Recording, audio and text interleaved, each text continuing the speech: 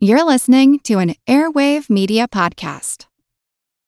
This episode is brought to you by Sax.com. At Sax.com, it's easy to find your new vibe. Dive into the Western trend with gold cowboy boots from Stott, or go full 90s throwback with platforms from Prada. You can shop for everything on your agenda, whether it's a breezy Zimmermann dress for a garden party or a bright Chloe blazer for brunch. Find inspiration for your new vibe every day at Sax.com.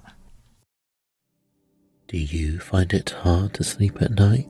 Then the Sleep Cove podcast can help you. Hi, I'm Christopher Fitton, the voice and clinical hypnotherapist behind Sleep Cove.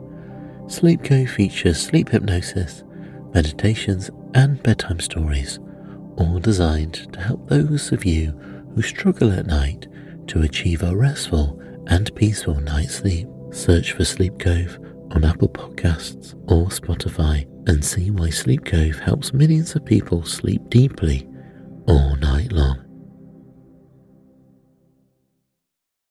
It's funny, I've been teaching now for about 14 years. And over those years, I have taught students about hundreds of different artists.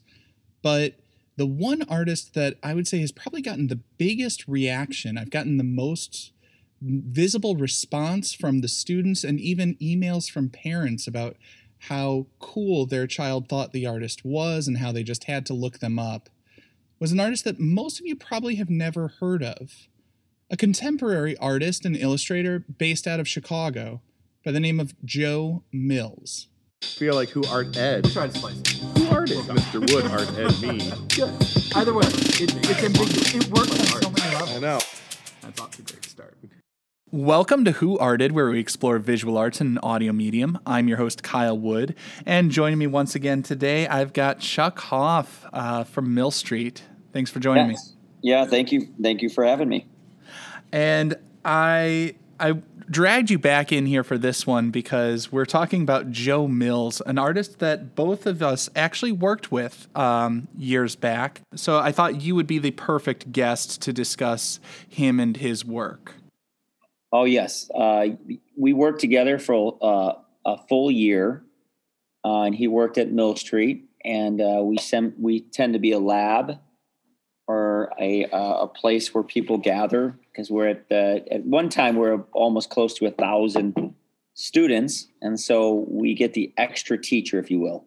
Yeah, and I just my memory of that time, like I just remember Joe actually took over like some of that itinerant, like taking some of the classes because it was like too much. Like your art position is like 1.5 art teachers, you know. That's right. So he took over.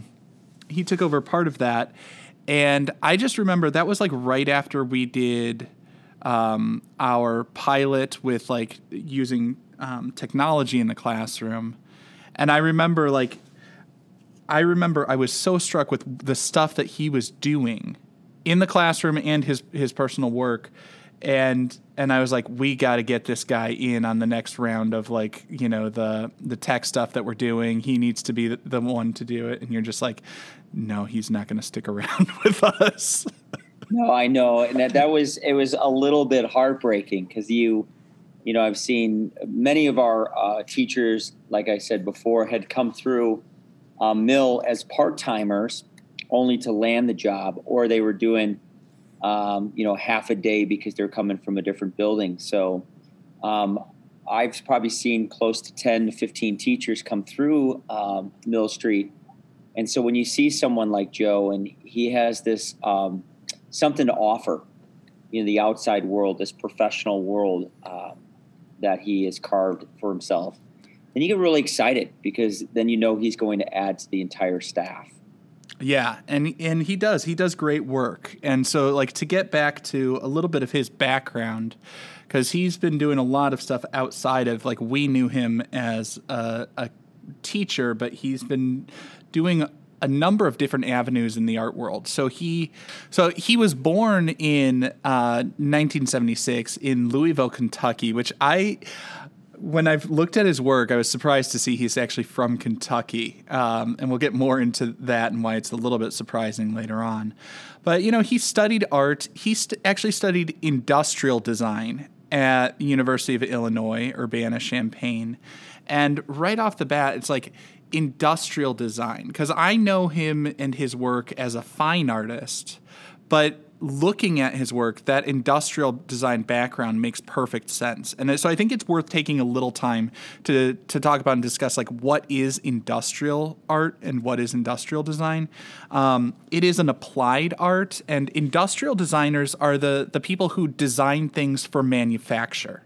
They're designing functional objects very often. They have to think about not just the aesthetics, how it looks. They have to think about how is it going to function.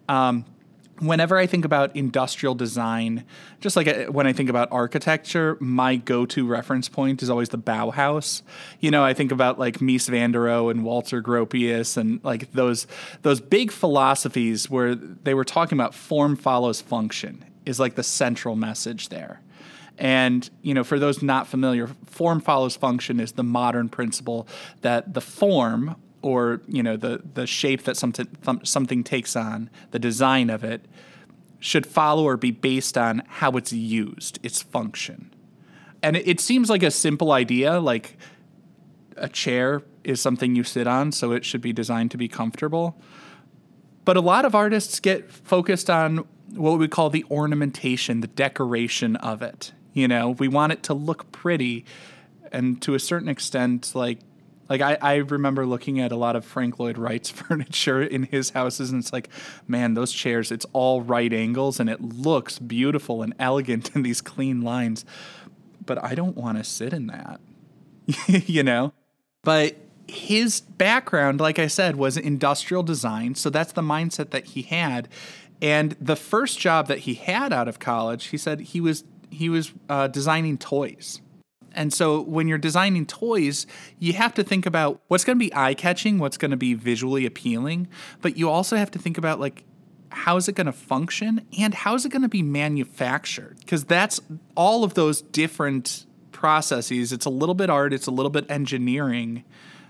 It all has to come together and work in one unified design. And then he said the biggest sort of turning point in his artistic development came when he actually left the U.S. He went down to Sydney, Australia in 2010 because his wife got a job opportunity there. And just I want to point out what a cool guy Joe is. He moved halfway around the world because his wife got a good job opportunity. Yeah. That's a pretty good progressive dude, like willing to go along to support her in her career and her development. And he said while he was in Australia, he got homesick, as one does. He missed Chicago, and he started to focus a lot of his work on Chicago in that process. He talks about one of his first sort of points of inspiration was E-Boy and the landscapes and cityscapes done by E-Boy, and he wanted to do something in a similar style. And so Joe will still say like his ultimate Chicago drawing is like one of his favorites, because that's where he was developing that craft, that illustration quality that there's just so much going on, so much layering, so much depth to it. But he really staked his name in his Chicago-themed work. He's done a lot of other stuff. He's not only like selling his original designs, but he also takes commissions. He's been commissioned by all sorts of people, from WBEZ to, the Nestle company, doing murals and stuff like that. I love his factory work. And again, like the designs that he's done of these sort of fantasy factories, whether it is like the imaginative ice cream factory or the like imaginative, like I've seen him doing stuff with like hip hop lyrics and like the lyrical factories and stuff behind that. I love his visualization of text and images, but his Chicago work is really what he is best known for. like his work, so much of his body of work is just showing his love for the city and the cultural icons of Chicago, his adopted homeland. Yeah, and it's funny that I like how we're segueing, slowly to what he's become, and he has basically taking what he was, like what he declared originally, form equals function, and just taking his passion. So if you look at it, Joe is very passionate, and he took a deep dive into the city of Chicago. It isn't just, a real quick touch, but rather an appreciation for what's going on in this urban center, and how people are expressing themselves. Well, there's always a depth to what he's doing where I always see like he's cramming in more symbols, more layers of meaning, more to everything that he's doing. A lot of his work, he's known for those calligrams, using the text to form the image. Again, he's not just taking the roots, he is taking words associated with them, lyrics, and like using those to form the image so that there's like those multiple layers of meaning in a lot of his work. And like I said, what he's doing is he's following his passions. He's following and making his work based on the pop culture that he loves and enjoys. His adopted home city, like I said, I was surprised to see he's from Kentucky, but then in another sense, it kind of makes sense that he is loving the city he chose to be in instead of just where he happened to be born. You know what I mean? Like you always have that special fondness for the things that you sought out. So I think, one thing that, again, in talking with Joe or in working with him, I think I admire the fact that he embraces change. If he went to Australia and he followed his wife and her passion, then came back to Chicago and got a part-time job, he always followed his passion and he adapted to change so well. Like I looked at Joe and I'm just like, I was a little bit envious because he knew what he wanted to do and he knew how much time it would take to carve out. Yeah, I think, like I said, I think he was a cool guy. It always struck me just how clean his work always was. And, his process, he's always doing things first by hand and then, using Illustrator to do it. And I like he's pointed out before, people think like, oh, Illustrator's doing it. You're, just the computer's making the work. And it's like, no, not at all. If you've ever like worked with those programs and spent hours agonizing over like the curve of every contour of the line and moving pixels and stuff like that, it's like, yeah, it's a lot. It's a lot of work. It's not, I wish the computer would do the work. This episode is brought to you by Sax.com. At Sax.com, it's easy to find your new vibe. Dive into the Western trend with gold cowboy boots from Stott, or go full 90s throwback with platforms from Prada. You can shop for everything on your agenda, whether it's a breezy Zimmermann dress for a garden party or a bright Chloe blazer for brunch. Find inspiration for your new vibe every day at Sax.com. Do you find it hard to sleep at night? Then the Calm Cove podcast can help you sleep deeply all night long. Calm Cove has deeply relaxing meditation music and ambient sounds like ocean waves and crackling fires. All of our episodes are designed to help you relax and to fall asleep fast. Calm Cove is brought to you by the team behind Sleep Cove, the sleep podcast that consists of spoken word hypnosis, meditation, and stories. So if you want to listen to a beautiful soundscape tonight, search for Calm Cove on Apple Podcasts or Spotify and see how we're helping millions of people relax and go to sleep every night. But shall we take a moment now to shift to one of his pieces? And I thought with Joe being the industrial designer turned fine artist, specifically focusing on his love of the city of Chicago. I thought the perfect piece was the Chicago factory. Yes. And so, like, right off the bat, what's jumping out to you about that piece? Oh, I think there's no wasted space. It's it's just so efficient and so interesting to look at. Your eyes are constantly flowing through the piece. There's so much to look at, and it's linear. I mean, for me, it's when I look, I look up and down. So I look, I look and it's so vertical. It's all stacked with a really nice flavor. Up at the top, it says Chicago, but then you're going to go ahead and follow down. You're going to look at some complementary color use, very selective complementary color use on the right side of the painting. It dominates in its blue hues, tints and shades all throughout, with just a little bit of accent colors. So real strong piece. Near the heart of the piece, not sure if it's his emphasis, but there's a fire burning. Right, towards the center of the piece. Yeah, I love the fire, and then on the side of it says O'Leary. For those not familiar with the reference, the Great Chicago Fire, the old story was always that the O'Leary's cow knocked over a lantern, and it started the fire. He's just loading up this factory with symbols of the city and its history. Even in the word Chicago, you've got like the Bears logo for the C and everything like that.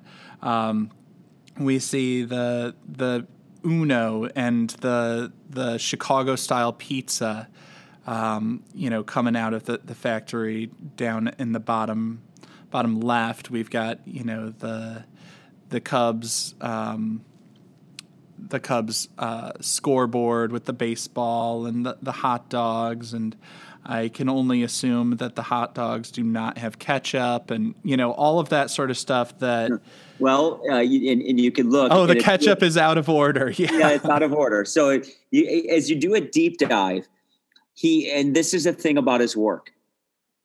He wants to make it authentic. And he wants to make sure that he is in tune with, both historians and people who call themselves Chicagoans. So you're going to hit the popular, deep dish pizza. That thing's spitting out over to the left of the painting. Yeah. And, but you better not put ketchup on the hot dog because you're going to be called out on that. If you're going to put a scoreboard together, it better be pre, whatever that was, 2016 to 2015 when they revamped Wrigley Field. Mm-hmm. It's got to be the old scoreboard where somebody was in it, you changing out the numbers. He has a passion for music.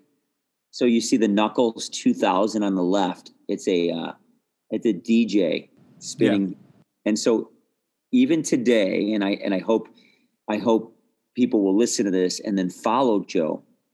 He is so passionate about the roots, like where did this music get started? I think he just posted yesterday about it.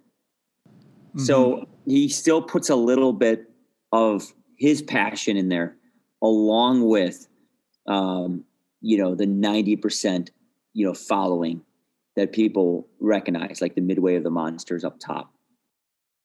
Well, it's one of those pieces that as I look at it, I have my immediate gut reaction looking at like, okay, as an illustration, I feel like this works because it's a little bit slanted. There's that sense of movement to it. It's like this tower that looks like it's gonna sort of topple over potentially, because it doesn't feel entirely stable because of the angles. There's the movement, the action of the things being produced and the interaction between the different gears and all of that sort of stuff. But then as I look more closely, I start to see, all of those symbols of things that that are a part of the culture of the city that he's representing.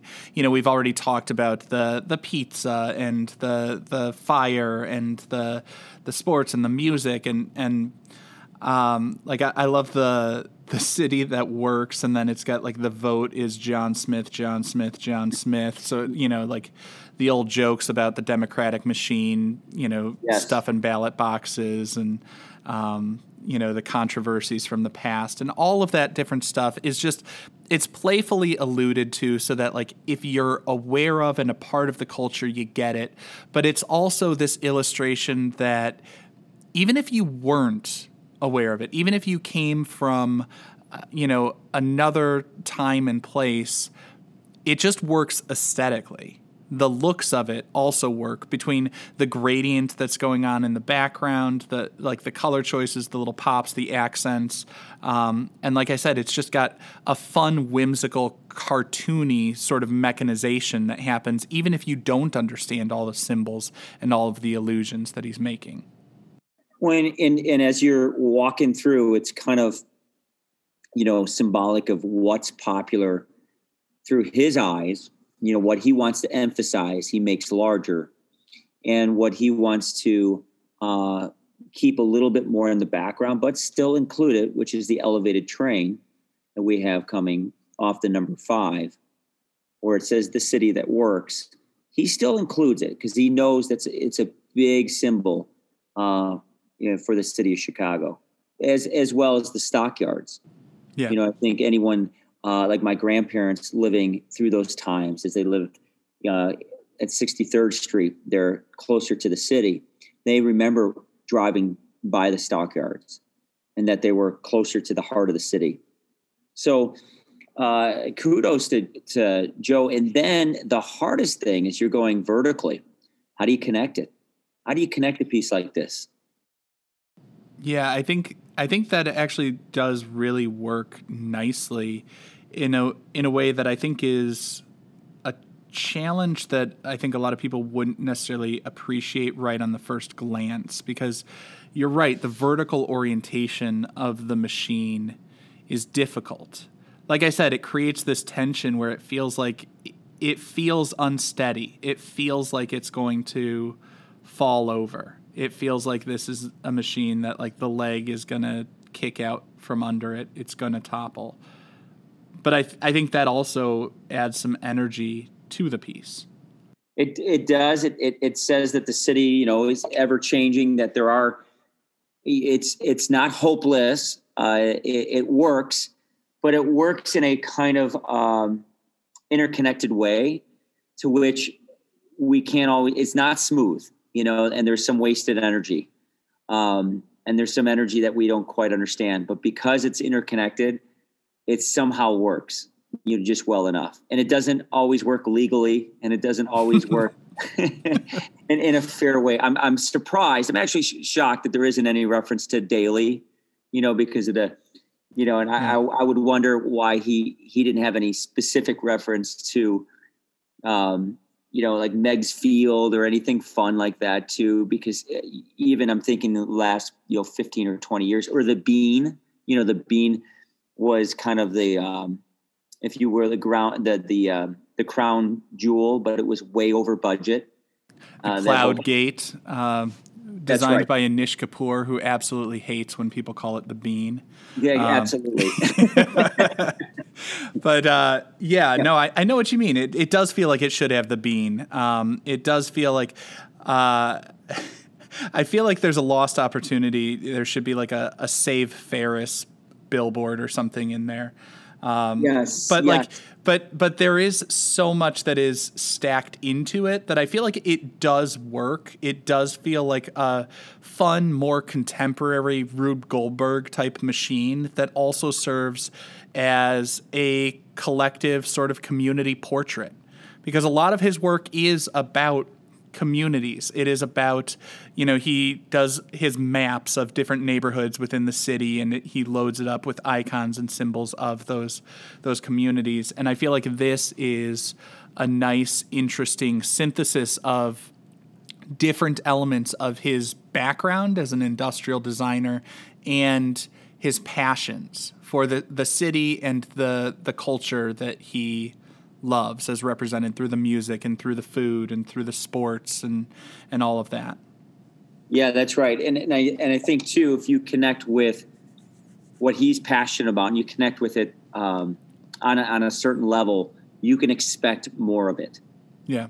He's not trying to appease the general masses with every one of the things we had just before mentioned, Millennial Park or whatever, but rather, these are the pieces that you can continue to find in his work, and different sections of town you can continually find in his work. So kudos to Joe. Anything else you want to say about it, or should we wrap it up? We could wrap it up for sure. I'm wrapping it up. I want just a 3-point rating scale. And where should this hang? The Louvre? Is this something to look at? The lab? Is this something to learn from? Or the Louvre? British for the bathroom. Yeah. There's a poop joke in there somewhere.